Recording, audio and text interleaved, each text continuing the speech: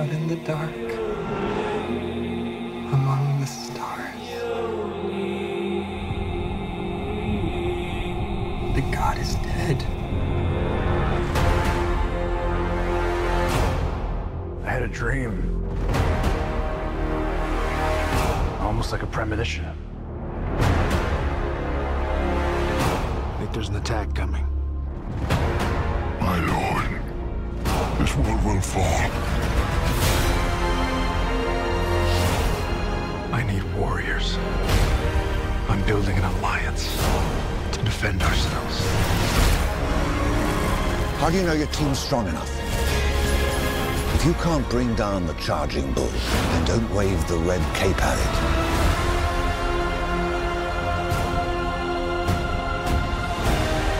You were sent here for a reason.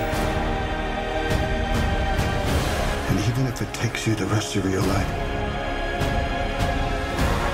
find out what that reason is.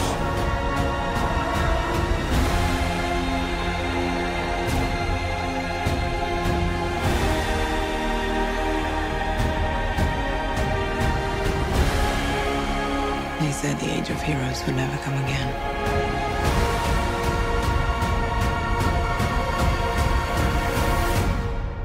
It will. It has to. Welcome to the Strange Harbors podcast, a weekly discussion of film, television, and pop culture. My name is Jeff Zhang, and tonight I'm joined by... Amir Dure. And Derek Wong. So tonight we're going to be talking about the long-awaited, long-hyped superhero epic do-over that is Zack Snyder's Justice League, or the Snyder Cut. Hardcore fans have waited years for this, ever since 2017's theatrical release, which was received not particularly well. So we should just get right into it. I wanted to start off maybe going around the room and talking a bit about each of our relationships with Zack Snyder as a filmmaker. I think that's like a good way to like ease into the actual Snyder Cut, because I think there's a lot to talk about when it comes to Zack Snyder as a director. Derek, you want to start? Sure. I do like some of his movies in his earlier career. I mean, I love Dawn of the Dead. I still think that's probably one of his better movies. Mm-hmm. I do like 300. I like his strict adaptation of it versus, I think, in his later career when he starts adapting other comic book properties, he puts his kind of own spin on it, and that's where it kind of veers incorrectly. I mean, kind of from that point, I think his career has become more and more contentious. In my viewings of his movies, I mean, you know, Watchmen isn't the best. Sucker Punch, not the best. I don't have as much issue with his DC stuff. I'm still like a fan of Man of Steel. I find good qualities in BVS. So, you know, I was hopeful for this iteration of Justice League, and I was definitely looking forward to it before we sat down and watched it. I was not. I don't hate Zack Snyder, but I'm not the biggest fan. I've actually not seen Dawn of the Dead. 300 is good, but also really racist. so maybe it's not good at all, I guess. But that's more the source material than Zack Snyder, right? Because that's how Frank Miller... both, man. I feel like the movie makes it worse. I don't know what about it, but just looking at it, you're like, oh, this feels like... I don't know, an ethnic cleansing movie or something. It's fucking weird. Well, for those uninitiated, why is 300 racist? Oh boy, that's like a podcast in and of itself. I think just the way everyone is portrayed makes it a West versus the rest sort of fantasy of like Western dominance over like the East or the other or the foreigner. It's just very... I don't know, it's wildly racist. It just is. It's just uncomfortable to watch, man. There are parts of it that I really enjoy, but on the whole, it's like viscerally like uncomfortable to watch racist. Yeah, no, that's totally fair. I agree with you. I agree with you 100%. Like, did you feel uncomfortable in theaters? I think I was too young. All right, 2006 was 15 years ago, so what, I was 20? I mean, I was not like very politically aware, or not. I mean, not that it has anything to do with politics, but like I wasn't like that aware of things like that. I was like, oh, cool action movie, let's go see it, you know? But on repeat viewings, I definitely noticed like the issues that you pointed out. Yeah, I was uncomfortable in theater, but I like also was like, oh, cool action movie. So like, I didn't, but it was definitely uncomfortable like in the theater. Like something's weird about watching this fucking movie. And that weirdness was racism. Anyway, 300 is still probably better movie than Watchmen, which is also like a very flawed adaptation of a good comic book. I think in a vacuum, Watchmen is pretty good, but as like an adaptation of Alan Moore's comic, it's pretty bad. Yeah, it doesn't understand Watchmen at all. It doesn't, no. I think. I mean, I had problems with the show's understanding of Watchmen too, but I think Snyder really kind of misses the mark there. Like, he tries to do a lot of things that are very, I don't know, that are sort of slavish duplicates of the comics, but then he just still somehow managed to miss the point. And I found that sort of true, definitely in Watchmen. Yeah. Probably the worst offender there. Let's see. Never seen the Owl movie. Owl movie, his best movie. Really? No, I'm just kidding. Okay. I was like, is it better than Dawn of the Dead? Is it better? I don't know. Dawn of the Dead is his best movie, but let's see. Man of Steel, just all right. BVS, better than people give it credit for, but also not like good. Theatrical Justice League, also I don't think you not can even really good, count it as. But can his you even movie. count it as his movie? Yeah, No, I agree I don't completely. think so. It's unfair. Like, I didn't know this, but now, like, you realize like that's not his movie at all. Yeah, I didn't realize that. So we'll get into that. But yeah, we'll get into how much of a percentage it is not his movie, which is that's alarmingly high percentage. And that's his last project since until this, right? It's Justice League in 2017, and then this. So yeah, I mean, so based on that body of work, I wasn't particularly excited. I saw no good reason to expect this to be any better than the theatrical version. I wasn't a particularly big fan of Zack Snyder as a director, and I didn't think there was any way like a 4-hour Justice League movie was going to be any good. I was like, why would you want 4 hours of something that already sucked? But but yeah, I mean, I was completely wrong. I was in part ignorant about what Snyder Cut actually meant. And right. We'll get into it. So Jeff, what did you think? I don't think it's a secret that I'm like one of the biggest Zack Snyder haters of all time. I think he's a very mediocre filmmaker. I think that's even putting it like nicely. I feel like he misunderstands a lot of the source material that he takes in. I think Watchmen, for all the reasons that you listed, I think Man of Steel and Batman v Superman, like he just does not understand the characters that he adapts. I think BVS is really, really bad. It's just so stupid of a movie. I think the whole Martha thing is really dumb. I just don't like it. I don't know, just something about him and like the way his fandom is. I mean, like, I'm trying to like put that in a vacuum and not have that affect my opinion of his films, but the way they put him on a pedestal is like so grating to me.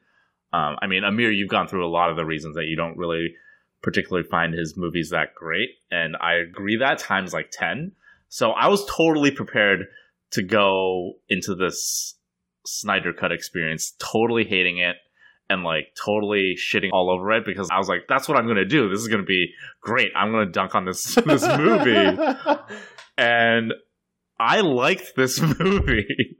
Yeah, it was good. It was good. It was fucking good. I have to tip my hat to the Snyder Cut fans. Like, those people pulled for something that's never been done in film history, right? Like, they put $70 million into, like, letting this guy release a 4-hour director's cut of a movie that bombed? Like, what?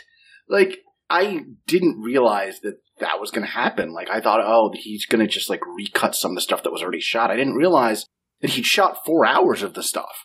Yeah. And like what we saw in theaters was like a hacked up version of what he had done with some Joss Whedon quips thrown in. It's crazy the scale of what was done to make this. I mean, it's never been done before, and I doubt it'll ever happen again. Something like this. This is crazy, right? I think it's just totally nuts. democracy in action.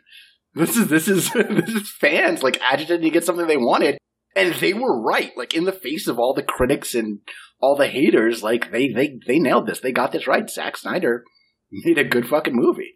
I remember going into the original Justice League, Whedon's Justice League, and saying like a lot of comparisons going towards the Marvel stuff. Like, how could they, not develop these characters and then just, put them together in this like team up movie, right? It felt rushed. It felt like it was the wrong time for that, especially because, these characters weren't established yet. But then to see this movie and what he does with 4 hours, at the end of this movie, I was like, oh, okay, he did it.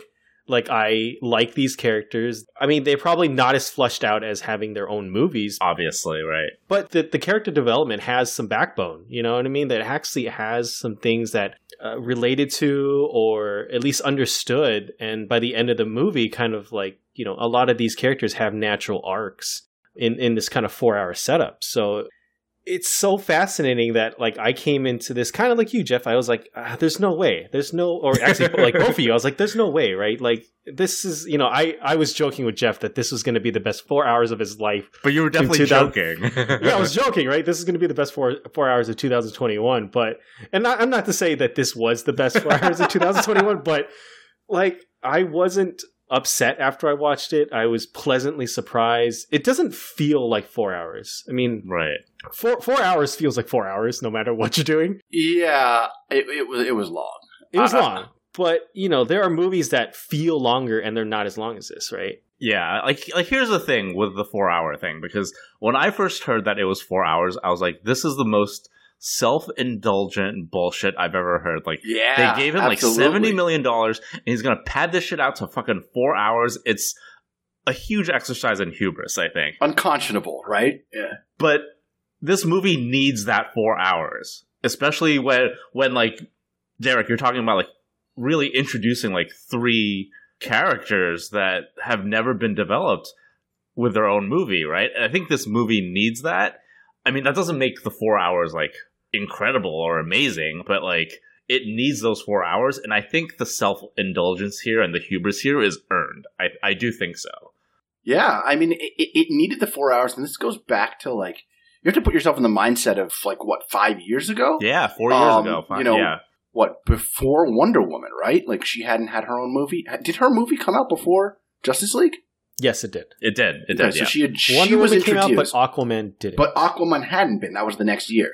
So the major criticism of like the DCEU from like people like me who were fans of comics and comic books and wanted to see DC do well the way Marvel was that they were rushing to play catch up with Marvel, and they didn't give Justice League any time to develop.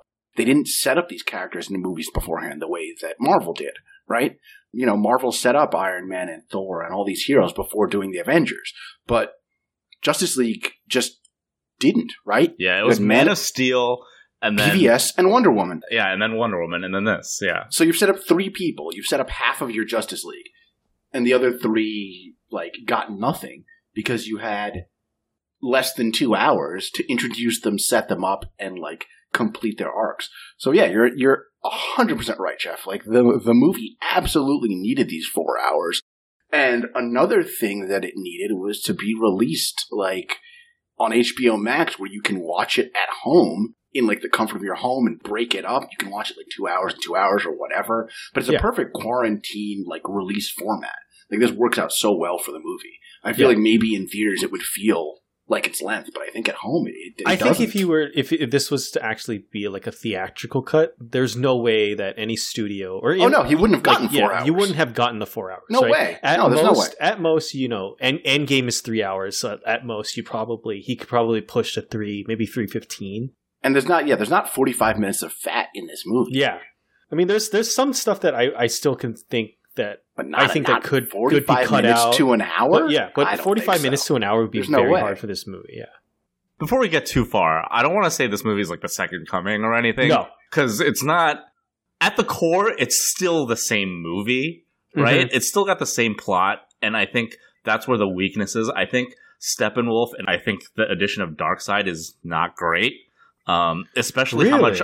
Yeah, especially how much I like Darkseid from like the animated series and stuff. I think this stuff is just like kind of nothing characters. They're just villains. So I like the addition of Darkseid. I think it props up Steppenwolf a lot. I do. I think Steppenwolf is one of the biggest weaknesses of the theatrical cut. You're like, who the fuck is this guy? I don't give a shit about Steppenwolf. Nobody gives a shit about Steppenwolf. He has no motivation. And like they give him motivation here. Yeah, they do. It does add shading. It does. I'm not denying it. And I think they almost overuse Darkseid, but not quite. Mm-hmm. And so I think he's perfect as like a looming evil in the background of, okay, they're setting him up to be like the big villain of the next movie or the movie after that.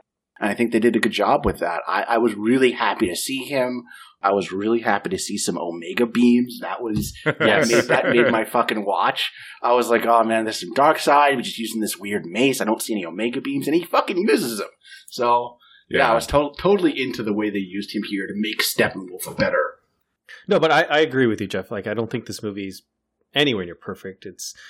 It's good. I like it. You know, I had fun watching it, but I mean, in the pantheon of like, I mean, even if you're just comparing to like other superhero movies, it's probably not like one of the best. It's one of the better DC ones. I was going to say, for sure. I would say it's one of the better DCEU ones, but like, it really sucks that we have to do this. But if you compare it to MCU movies, I mean, it still doesn't really hold a candle to some of the great ones in the MCU. Yeah. I think the mother boxes are still like a MacGuffin. I mean, 100%, yeah. right? And they don't really like follow how cool those devices are in the comics, because like the mother boxes are like sentient supercomputers that are like coded to denizens of New Genesis and stuff. It's cool stuff, and they're like connected to the source wall, but you don't really get into any of this. It's like, oh, the apocalyptins or whatever, they just use it to terraform planets. It's definitely just a MacGuffin device, and like it's kind of it's the old comic book style of like just taking a name of something from the comics and throwing it in. Yeah, and being like, hey, see, we know the comics, and it feels outdated in an MCU era where like people try to do very faithful adaptations. And it's interesting because Zack Snyder does a lot of faithfulness in terms of like the look of things, but he does sometimes miss the essence. So I think he did that here. So we have our overall thoughts. Do you guys want to get into maybe some of the things that you liked that he either changed or added?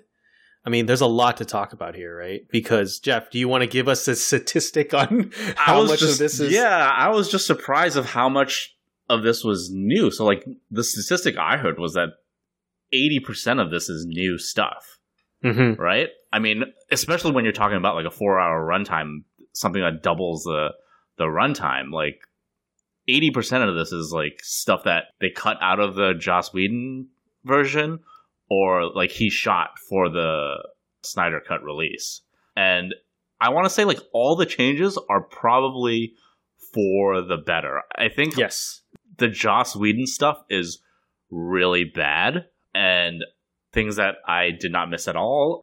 Superman's stupid fucking CGI mustache face, which they got rid of. So the theatrical cut opens with this stupid iPhone video of Superman, and you can already tell like his face is all messed up because of the stupid mustache thing with Paramount. They didn't let him shave his mustache, so they have to CGI out his mustache, and it looks terrible. And like the opening is actually pretty cool. It's like Superman dying to Doomsday, and it's like his death scream reverberating around the world, which is kind of silly, but it's infinitely better than the Joss Whedon smartphone open. Yes.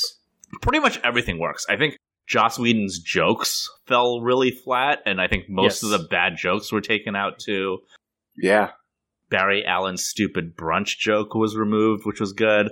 I'm so glad they got rid of the Aquaman sitting on the lasso thing. Sitting on the lasso. Really? That. I hated Did you? That. It was just completely shift the tone of that movie, like in that scene, and it becomes a joke versus like, you know, that's the moment in the movie where the team is like going towards Steppenwolf, right? Like they're on their way to this final mission, and there's like this really strong point of levity that just doesn't seem to fit the movie very well, in my opinion. It's 100% a Joss Whedon edition.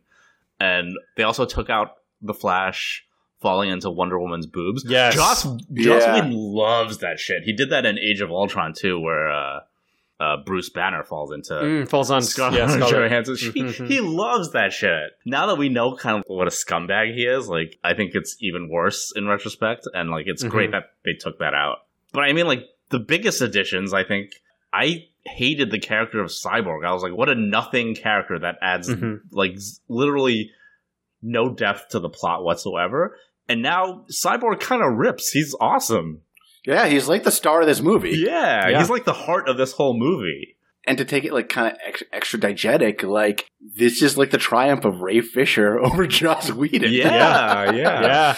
So for people that don't know, like Ray Fisher has been saying for the last couple of years that Joss Whedon was an awful boss. He was like abusive to staff. He was just like a terrible person. He created like a very toxic environment. And Fisher, you know, who plays Cyborg, he kind of sacrificed his career to like make these allegations. And they took him out of like the upcoming Flash movie because of that. And now with Charisma Carpenter also leveling some accusations against Joss Whedon and Joss Whedon's own wife making ex-wife making accusations against him a couple of years ago.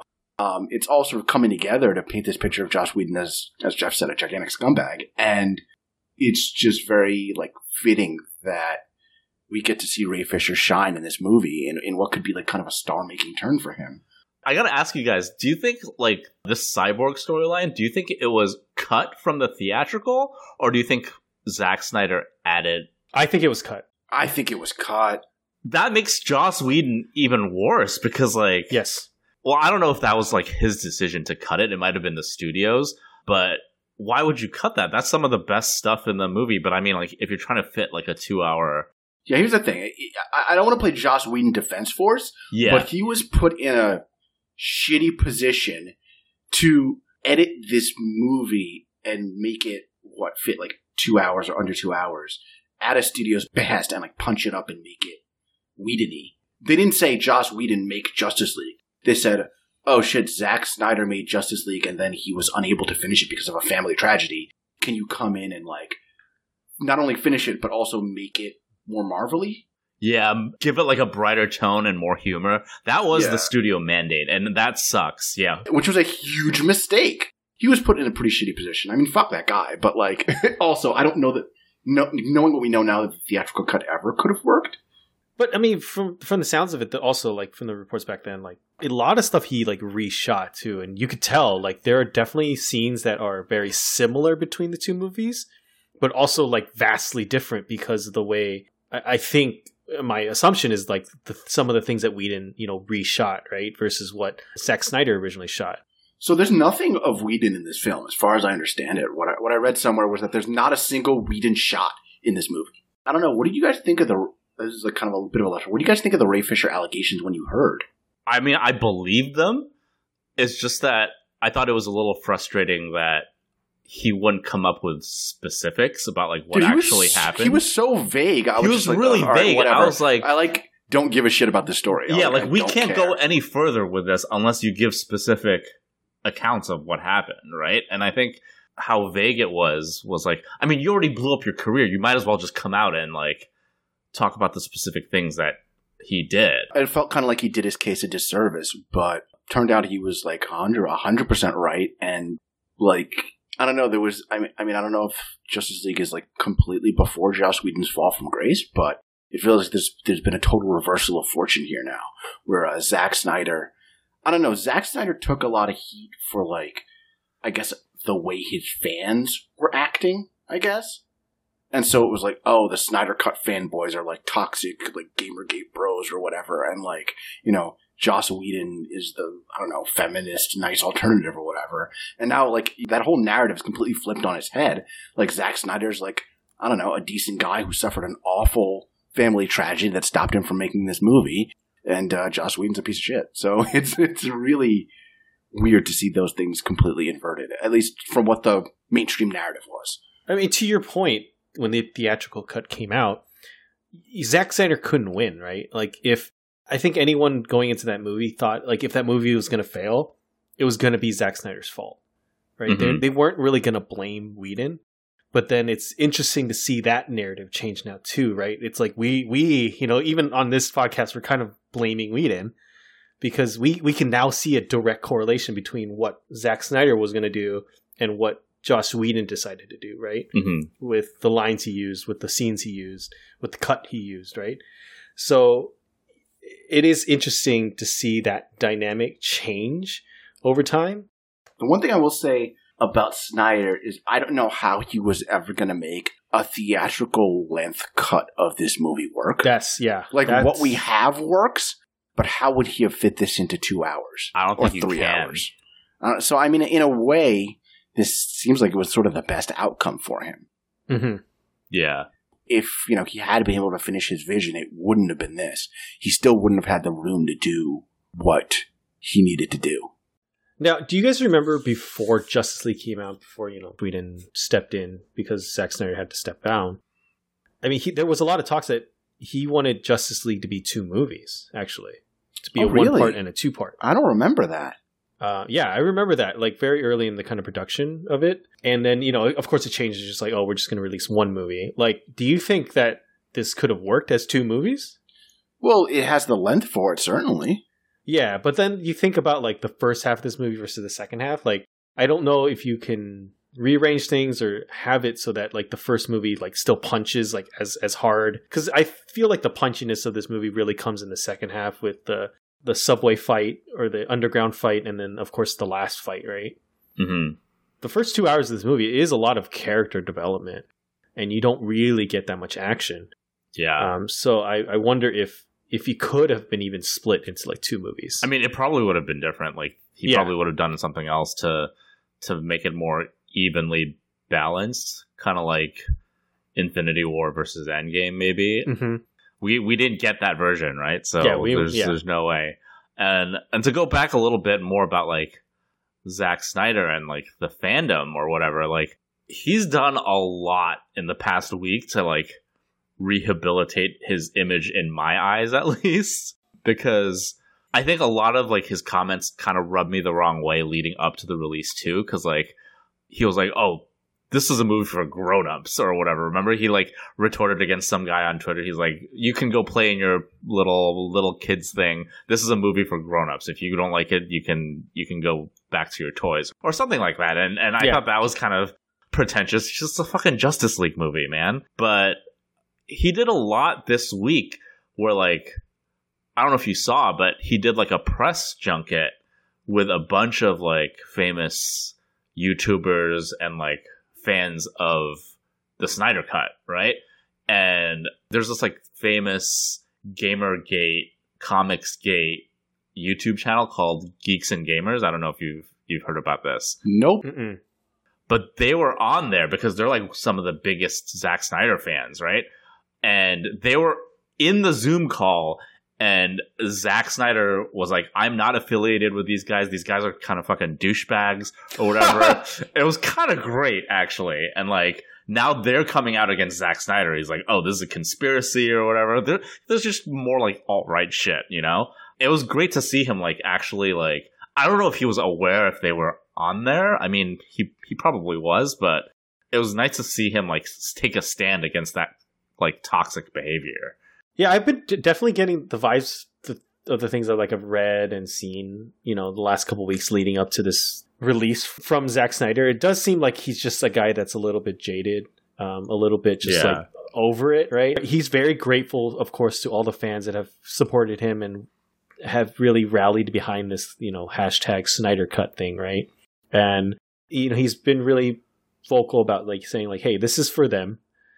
This is for anyone that will enjoy it. But he's very much like, this is my vision, right? Take it or leave it. Mm-hmm.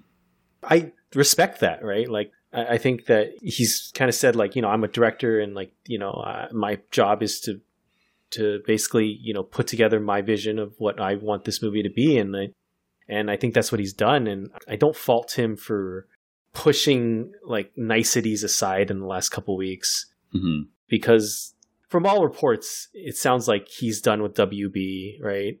They're kind of done with him. And this is the end, right? Like, we're not going to get a sequel to this. It's so funny, though, because this is a big success, I think. Yes, which makes me wonder now, yeah. So do you know the source of why he's done with all this? I think he's just done with cape shit in general. I feel like, I mean, he says he doesn't want to do superhero stuff anymore. So, like, his next movie is for Netflix. It's Army of the Dead. But, I mean, let's get a little more into the movie, I think. Yes, sorry. No, that's fine. I just think it's better in every way over the theatrical cut. I think the stupid Russian farm thing was excised from this. Thank you, yes. Wait, so I kind of liked the Russian farm thing because I like anything where superheroes are like saving innocent people. I do like. I absolutely loved in the theatrical version Superman like doing his little super hearing thing and being like, oh, Flash is trying to save civilians, but like he's not going to make it in time. I have to help him. And then, he goes and he helps him. He saves civilians. He's carrying the building. I liked it, actually. I just think the Russian farm looked like dog shit. Yeah. And I think this made some changes where it was better. I think this whole movie misses out on the heroes saving people, which is one of the negatives of this cut, I think. Because you're missing the Batman's save one line in the sewers, which I thought that was one of the best lines of the theatrical cut. Yes, I missed that too. I agree. That's one of the things that I thought was actually better, but was actually good in the theatrical. I think it was better in the theatrical cut. I'll say it. I think it was better. I didn't like the Flash being so like timid like that. I'm take it or leave it on the Flash being like sort of a timid, reluctant hero. Like whatever. But I did miss that. Yeah, I think that was a really great kind of characterization for both Batman and Flash, right? Like Batman kind of taking the lead and be like, hey, just save one person, and then Barry realizing what it means to like be a hero, right, in that moment. And I do miss that from that scene. But then the way he changed the scene, I think, or when I say he, I say Zack Snyder, I think Barry is given more to do. He was. In his cut, because like I love the way he takes out that one parademon, right? Like we don't get that in the theatrical cut. And like when he is like grabbing all the debris that's falling over those people, that's like fucking cool. Yeah, right? That was cool. Because that's different than what we've seen, like speedsters. Like, we're really used to seeing speedsters in movies now, like all in slow-mo. To see it as like really quick flashes of him like in the sky and it's like flashing around all those people, I thought that was a really cool visual. Yeah. I mean, that wasn't in the theatrical cut. It's neat. I do like the effects surrounding the Flash. Yeah, I just think that line was great. I think it really took an edge off of Snyder's characterization of Batman as being a fucking cold-blooded murderer. Because like him saying to the Flash, like, go save people, but just like take it one guy at a time. Just save one person and then come back. And I thought that was great characterization, and they took it out of this cut, which I really sorely missed. Yeah, that's one of the biggest things I missed. And they also gave Wonder Woman a more of a lethal edge here. Yes. I don't know if I liked. Are you talking about the ending or just throughout? The ending and her intro. Because she totally vaporizes that terrorist. Well, it's not even that. Like, if you watch that scene... Well, she kills like all of them, right? Yeah, and there's like blood spots on the walls. Like, you see like giant blood spots on the walls. I was like, wow. This is a huge contrast to what we saw in like 1984, where we, me and Mir, we talked about like all those great moments where she like saves people, right? And she doesn't want people to get hurt. And these people are just like, they're dead. There's no way they're not dead.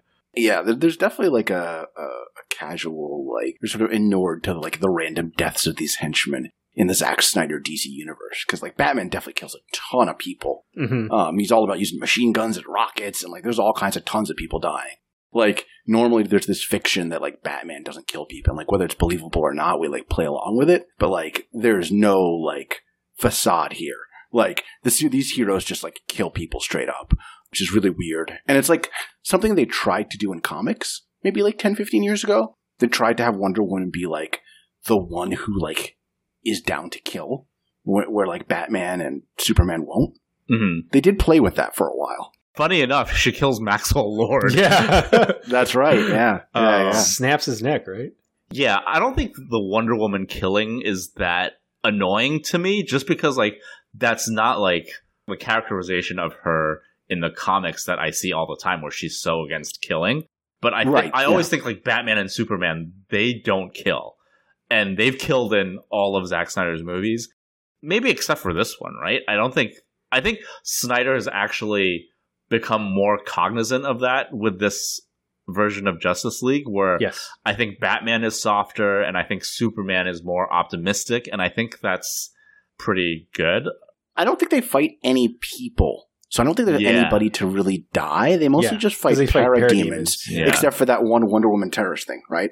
Yeah, so good. The contrast between 1984 and this movie is just like, because it's only a couple months apart, so it's like, it's hilarious to me. I don't know if Wonder Woman's just better in small doses or if that film was just complete, trash, but she's much better in this and in BVS than she was in her own movie. I think Gal Gadot has strengths, but she has a lot of weaknesses as an actress too. Yeah, yeah, absolutely. I think like the delivery of smaller lines, she's very good, but when it comes to like the big declarations of like superheroics and stuff, it comes off really stilted and bad. And I always think it's so funny that like she just can't do an accent, like an American accent. So they had all the Amazonian actresses like adopt her accent, which is fine. I think it's cool. It actually worked. It's actually kind of cool. It works, yeah.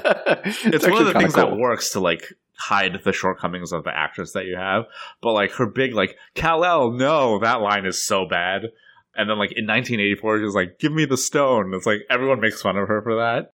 But she has nice moments though. She's not like a horrible actress, but like she's the weakest, I think. She's not good. Yeah, she's definitely the weakest.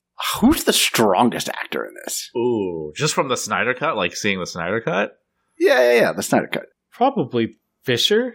Yeah, of the main cast, probably Fisher. If we're including secondary characters, maybe J.K. Simmons. He was in it for longer than the theatrical cut, but...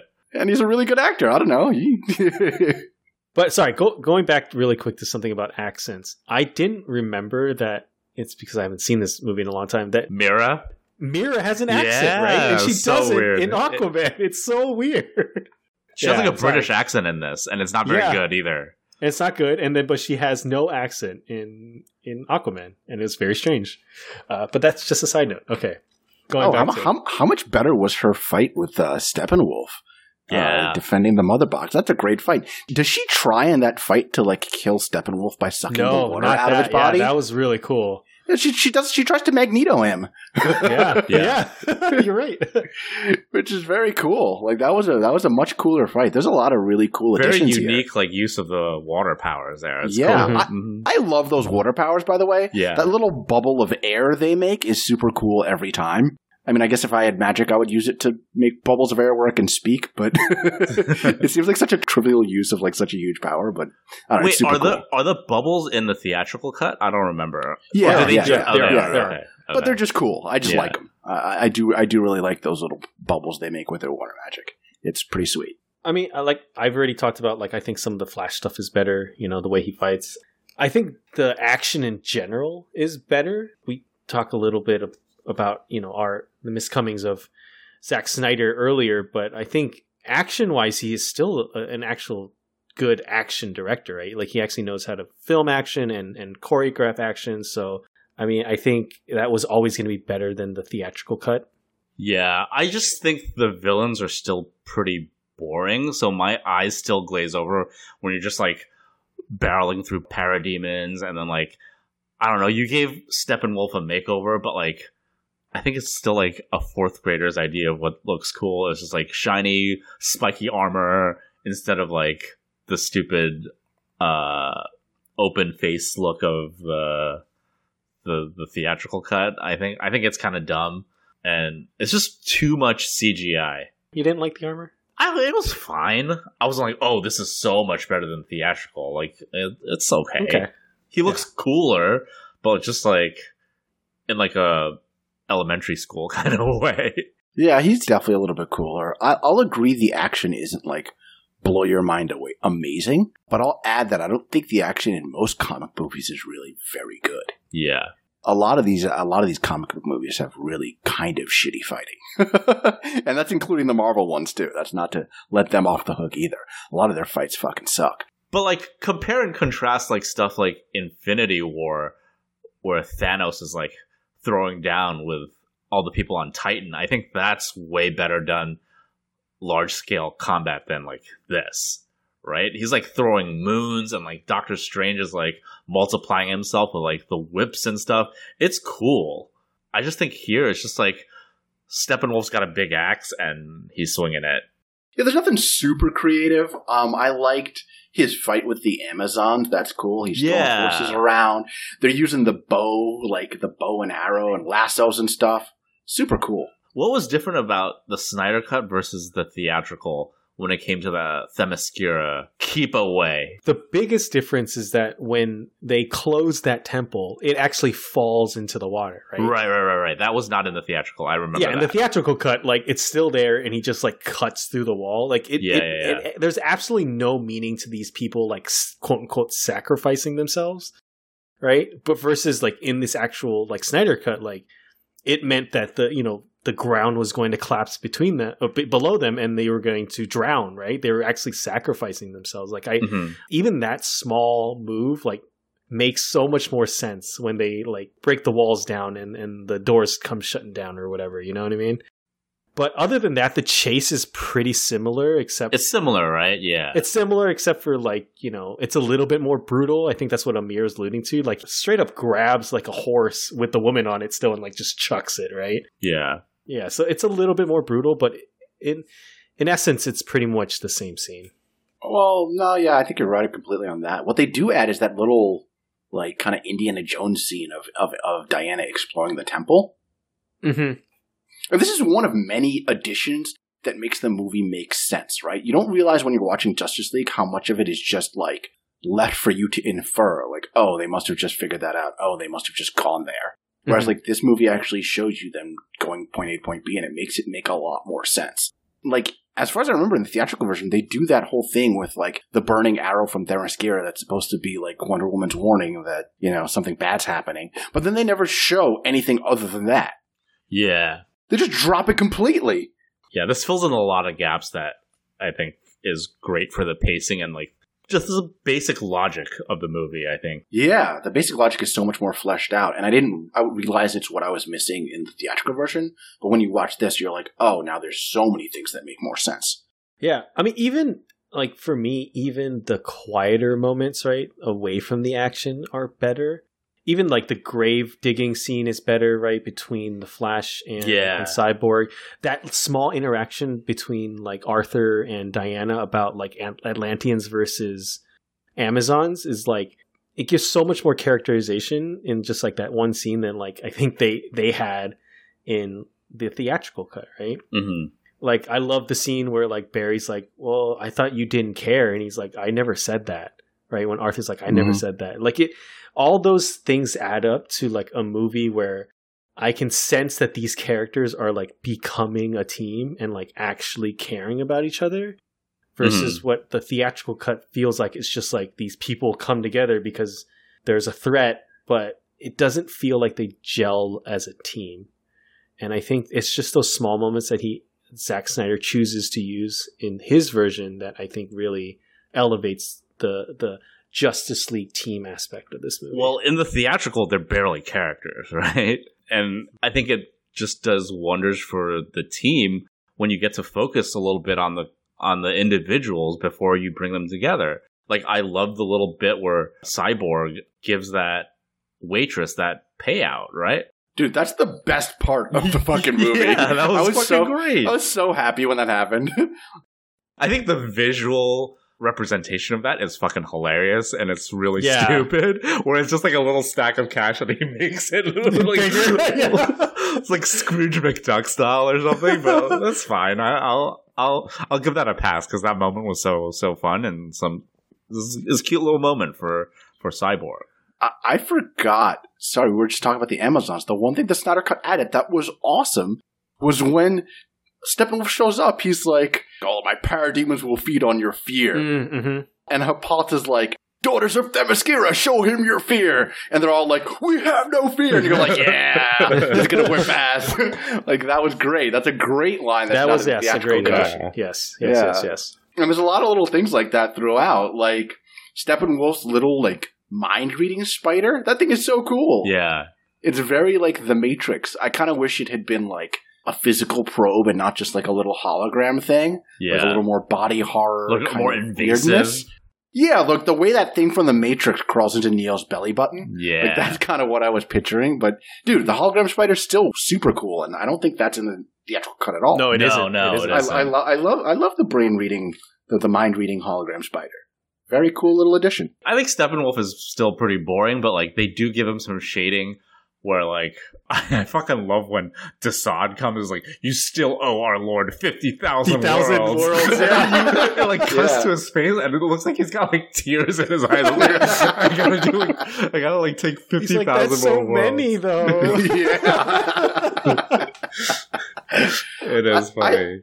I love the little molten holograms, too. by the way. Yes, The little yeah. molten hologram is so cool. And, like, they've got all this advanced technology. They could clearly do, like, a good 3D color image, but they're like, let's just do lava holograms instead. It's really funny. I love it. Yeah, a lot of it's silly, but it's cool.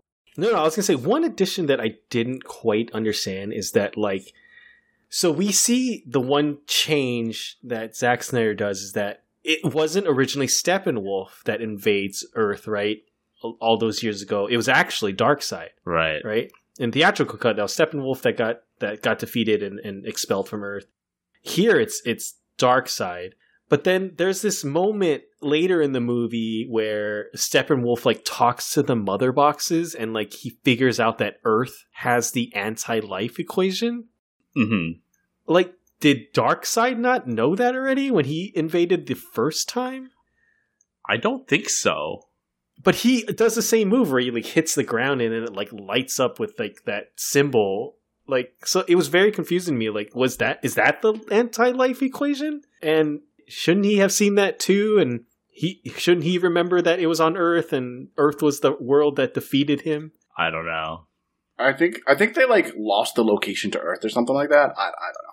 I don't know. How do you lose the location of the place that like basically sent you away? Like, I'd be angry, be like, I'm remember this place. I'm coming back here pretty soon. Right, yeah. I mean, that's what they say. They're like, oh, like, the legend of, like, his one defeat is, like, well known, but, you know, no one knows where that world once was or whatever. Which is So, really weird to me. I don't but know. okay, yeah. That's the only thing that didn't Whatever, seem to dude. make It's sense to me. 5,000 years Yeah, ago. because it was so long ago, and maybe like he didn't even start his quest for the anti-life equation until like 2005 or something. Who the fuck knows? Like Thanos, right? Where he's like, Yeah. I can do it at any time, but yet, I'll just wait until about now. Because it is weird, because the mother boxes are like afraid of Superman, but like, let's be honest, Superman's been on this Earth for like 30 years, 40 at most. Mm-hmm. What happened to the other 4,960 years before Superman got here? Right. Well, they weren't, like, awakened or whatever, right? Like, they have to be awakened by something, don't they? But they Isn't were that the saying that they didn't awake because they were afraid of Superman, right? Or like, you know what I mean? Like it kind of implied that they're because Superman's death scream woke them up or whatever. yeah. So I don't know. This shit is not airtight at all, but it's fine. Whatever. This is the weakness that I see in this movie. So let's talk about some of these other bigger changes, right? So we got a fucking Martian Manhunter cameo. I guess we got 2 cameos from the dude. I kind of wish that Martha was Martha in that scene. Mm-hmm. What do you mean? I don't know. I thought it was a nice moment between Martha and Lois, and then it turned out it was fucking John. That's kind of weird. But my jaw dropped. I was like, holy shit, Martian Manhunter? What? Yeah. I don't think he really fits into this movie that well. No, not at all. I think it's like real fan servicey. Yeah. But it was cool. It was nice to see him. Because it's also kind of weird that he comes back at the end. Yeah. But I was reading that originally that wasn't supposed to be Martian Manhunter. It was supposed to be another character. Oh, really? If Zack Snyder were to get his actual theatrical cut, that would have been a different character. And my guess is that would have probably been a Green Lantern. Because, we already, you remember, like, the whole slate was announced. Like, there was going to be a Cyborg movie, there was going to be a Flash movie, and there was going to be a Green Lantern core movie. Mm-hmm. And I think that would have been the time I think he would have introduced, a Green Lantern. But, it turned out to be just John, right? Which I thought was really cool because I think he looks cool. It makes sense that I think his name is Lennox, right? The Harry Lennox. Yeah. So he played General Swanwick in Man of Steel. So was he Martian Manhunter this whole time? I guess so. Yeah, I think the implication that he's been Martian Manhunter this whole time. Okay.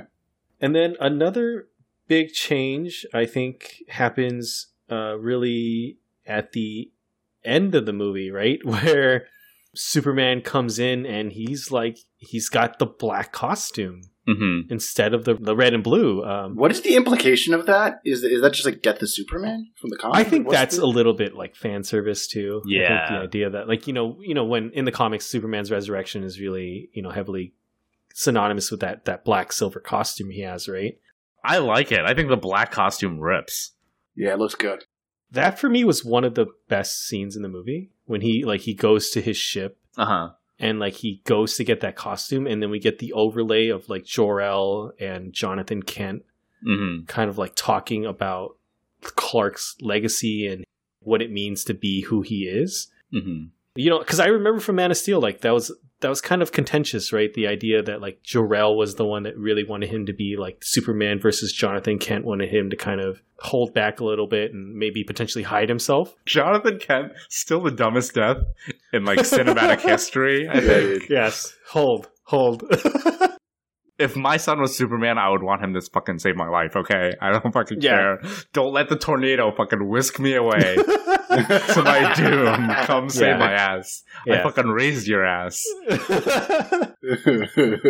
But, you know, I do like the use of, and I'm not too sure if they're actually lines from Man of Steel, but like I like the use of like, you know, the lines of Jor-El and Jonathan Kent kind of finally lining up, right? And they're both kind of in sync to tell basically Clark that, you know, it's time for him to become Superman, I guess, in a sense. I thought that was a really beautiful moment. I think that's one of the best moments in this movie for me. Yeah, and a nice little callback to Man of Steel's like the first flight, where he's got like the little debris, the dust around him that's like levitating, and then he just takes off, you know? Great little moment. Way better than Wonder Woman's first flight in 1984, which I know you liked, Derek, but this was better, I think. The flight stuff, and I think Man of Steel still definitely, I agree, works better than the Wonder Woman stuff. And I love the little gravitating little pebbles and stuff. I think that's always super cool. Yeah, it's a nice touch. Yeah, and speaking about like one thing that I fucking hated from the theatrical cut that I actually liked in the Snyder Cut is the Nightmare timeline stuff. I mean, that's more of a BVS thing. It is, yeah. Yeah, in the theatrical cut, they completely abandoned the Nightmare stuff, right? There is no Nightmare stuff. So it felt really disjointed from BVS. We're like, what? What the... Well, I mean, all right, I hated the Nightmare stuff in BVS. I thought that was... I liked it. Yes, I liked BVS. It's weird and like out of nowhere, and you're like, what the fuck is going on? Well, that's why I hate weird it. Apocalypse. That's why I like it. It's super cool. Like in a movie that's like not that consistent in tone and not that like good and not that weird. Here's this just like weird post-apocalyptic vision out of nowhere. Like I loved it. Well, now it makes sense. Makes so much more sense. That's why I like it more now, because like there's context. What was the thing that clicked for you that made you like it? Well, I was like, what happened in this timeline that made it like this? Like, how did Batman turn from like a murderer into a murderer? You know, no, I'm just kidding. But like, I don't know. There's just the context behind it, or like of like Darkseid and how Lois Lane is like the key behind everything, I guess, and how Superman turns evil, and that's what this Nightmare timeline is, right? And like, I think it's cool. I think it's fleshed out more, and I think that's like the big overarching saga that Zack Snyder intended to tell, and he didn't get a chance to. Have you? Okay, so I'll bring this up now, and I don't know if you guys want me to bring it up, but have you guys read the description of the leaked storyboards for Justice League, his future Justice Leagues? No, I've read a little bit about it. Is this the one where Batman is in love with Lois Lane? Well, that was like one potential part of it, but okay, so we've already kind of discussed, like, you know, most likely Zack Snyder is not going to come back, and there's not going to be a, you know, Justice League 2 or 3 based on this Snyderverse. So that's why he came out and said all this? Yes, I think partially that's why he came out and shared all this. But I also think that's some of the new stuff that we see in this movie. So my speculation is the nightmare stuff is new because it has been said that Jared Leto and Ben Affleck came back and shot additional scenes because, you know, he wanted to have like an actual conclusion for or an actual meetup between those two characters. So that's why we got that nightmare scene where they talk. But my speculation is that also the you know, when right before they bring Superman back to life, Cyborg has a vision where he sees Diana dead. Right. Yeah, on the pyre. On the pyre, and then Aquaman gets stabbed. Mm-hmm. Yeah. I believe that is new also. Because now I'm going to get into these leaked storyboards. It could be a little bit spoilery because if for some reason he ever creates Justice League 2 and 3, this might still happen. But some of these leaked things have come out. Like Justice League 2 was supposed to be a Legion of Doom movie where, you know, and we saw at the end of the theatrical cut, that's what Jesse Eisenberg brought Deathstroke to do, right? It was, you know, he said like, oh, shouldn't we have our own league of our own or whatever he uses? Mm-hmm. So like the second movie was supposed to be a Legion of Doom movie where they are actually successful in synchronizing the mother boxes and it brings Darkseid to Earth. And in that movie, we would have seen the death of Diana and Arthur. And then we would have also seen the death of Lois Lane by the hands of Darkseid. That would have been the tipping point for Clark to turn against Earth. Mm-hmm. Right? And then the third movie would have been the Flash going back in time and fixing everything. And so like in like a Flashpoint storyline. Flashpoint paradox. Kind of almost like a Flashpoint story point where you go back in time and fix everything. So that's why it connects kind of to BVS where we see the Flash go back and say like Lois is the key, right? Because in the leaked version, Batman, when he goes back in time, Batman steps in front of the Omega beam that's supposed to hit Lois instead of hitting Lois. And that's what we see in that little future snippet, right? Like Superman's holding a dead body. That's Lois. Oh, so that makes sense with the Joker dialogue too, where he's like, it's like, yes, oh, like in how many possible worlds would you have like sacrificed yourself to do the right thing or whatever, whatever the hell he says. Oh, interesting. So yeah, that's why I think those are new scenes because I think if he's not going to be able to tell that story, he wanted to kind of like insert some of those ideas into this Justice League. Well, Lois is also pregnant in this, right? Because she has that pregnancy test in the drawer and they never fucking bring it up. But like I read that it was supposed to be that after Batman sacrifices himself, it's like it reveals that Superman and Lois had a kid and they named him Bruce and like he was going to be like the new Batman or whatever. I don't know. It's some silly shit, but it's cool to see like his whole vision, right? Even though it'll never probably come to like full fruition. And that kind of actually makes me sad now. Like, yeah, now I'm like shit. Now I'm like shit. I kind of want to see these movies, and it's a shame they'll never happen. Yeah, because like if that's what he had planned, this shit would have been fucking cool. Like, I don't know, like Steppenwolf kind of sucks, but Darkseid looks cool in these fucking movies. Yeah, he actually looks really cool. His Omega beams fucking whip ass. I marked out when I saw that in that weird vision. Did he not have those Omega beams during the Themyscira invasion? Yeah, right. It's kind of weird. He didn't. He doesn't use them. He was kind of a chump in that. Like, he was definitely a chump, and I didn't like that. Like, that was the one thing I even put in my notes. I was like, Darkseid is in this movie? Wait, where are the Omega beams? and then they did, and I was like, oh, hell yeah. Like, he takes an axe to the neck, and he's like, oh no, I gotta retreat. You know? So, like... And he passes out. He's like, oh, I can't even go on. I passed out. Like, maybe that led him to be like, you know what? I need to, like, level up, so I need to learn get in the gym, start exercising things. my fucking eyelids. Okay, let's talk about, then, the interaction between Joker and Batman. Like, what'd you guys think about that?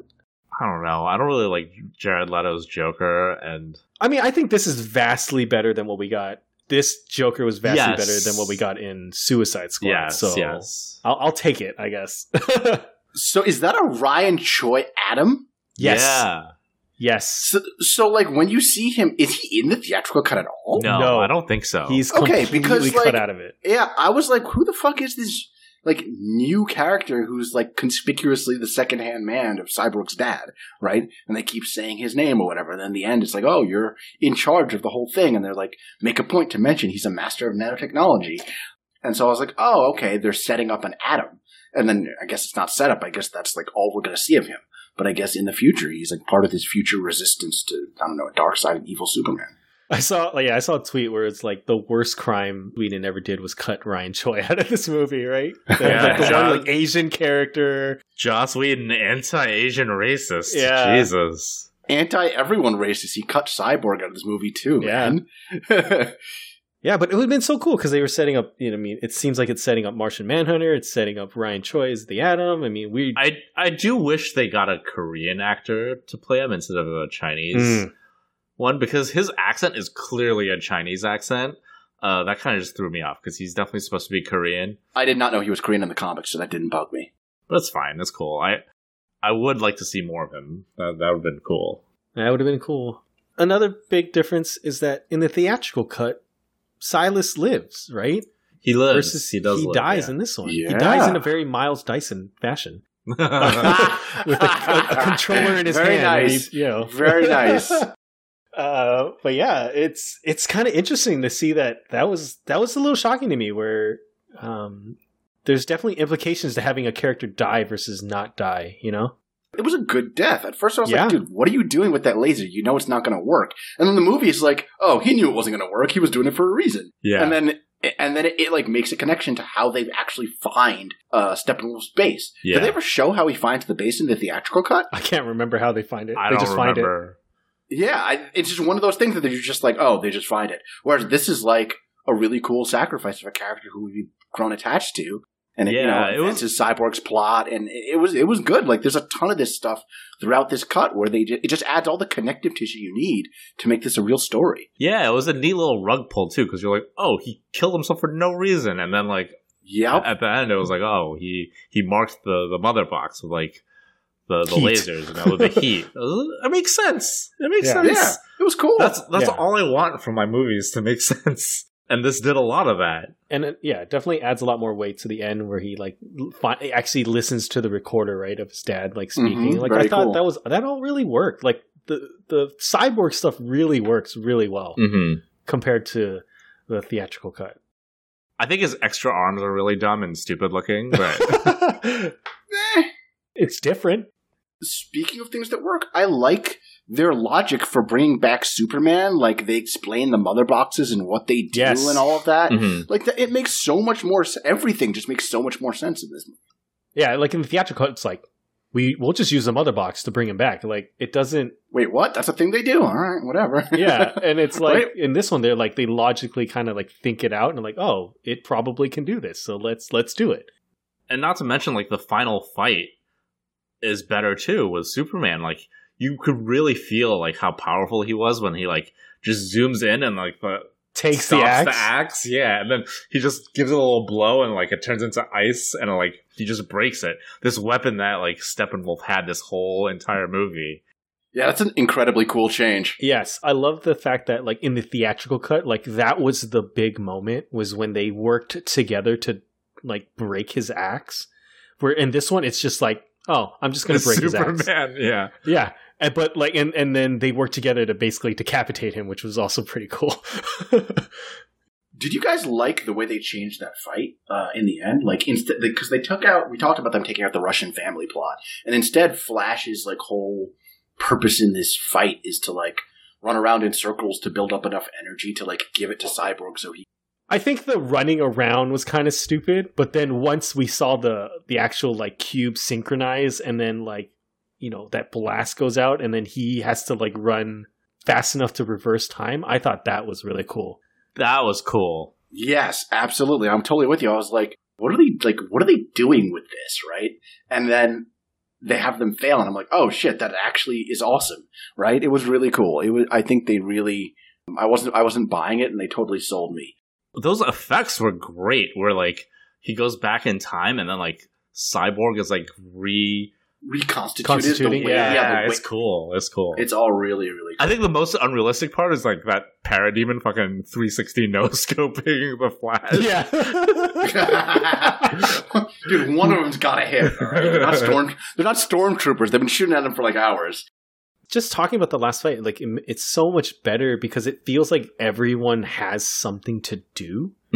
Versus like in the theatrical cut, it was just like all of them trying to fight Steppenwolf, but like even Cyborg trying to do the separating of the mother boxes was more involved, right? Where he actually had to like go into the mother box and then, you know, the Flash actually having to use his powers to like reverse time and yeah, I just think it's so much more involved and just so much better use of like their powers versus it just being a fight against Steppenwolf, right? Brawn versus Brawn, right? Oh, one random thing completely. So, like, when they resurrect Superman, and I guess, like, they bring some tanks to, like, start shooting at him or whatever, I thought that was, like, a weird little addition. But what it made me think of is, like, wait, where the fuck is, like, everybody else in the world in this fight, right? Like, if the world's really about to end, don't you, like, tell the government and, like, get all the Amazons together to come help you and, like, get all the Atlanteans, right? Like, shouldn't it be some, like, weird Lord of the Rings, like, battle or whatever at the end? They only have $70 million, why is it just six man. people?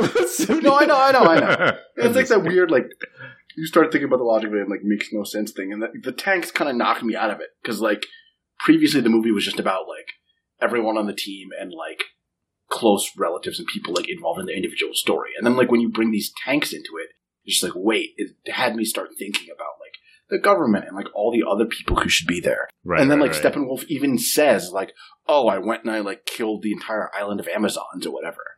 And then, like, I don't know if I presumably he was lying, but, He's like, lying, yeah. It did just make me think, like, oh, wait, where are the Amazons? Like, they know about Steppenwolf. They know he's a giant asshole. Like, they should be here to help.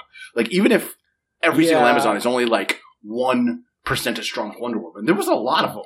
Like, it'd be nice to have their help, right? It's called Justice League, not Justice League of the Amazons, okay? Not to JLAA, right? Amazons and Atlanteans.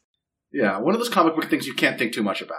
Yeah, I think the movie doesn't do a good job of relaying the idea that, you know, at one point, the people of Earth, right? The Atlanteans, the Amazons, and man at one point, you know, came together to defeat Darkseid, and that it doesn't really show you very well that, like, all those sectors have kind of separated and they don't come and help each other anymore, right? Yeah, it's like humanity sucks now. I kind of got that. But Diana can get on the fucking phone and call her mom and be like, Mom, I need help. I mean, I don't know. Presumably they have phones. She should just shoot that arrow back at her mom, right? Yeah, exactly. Shoot back a fucking come help me arrow and get some fucking help. Because it's like to save the world. Like, I don't know, you would want the assistance of the fucking arrow. What are they sitting there twiddling their thumbs while you're saving the world?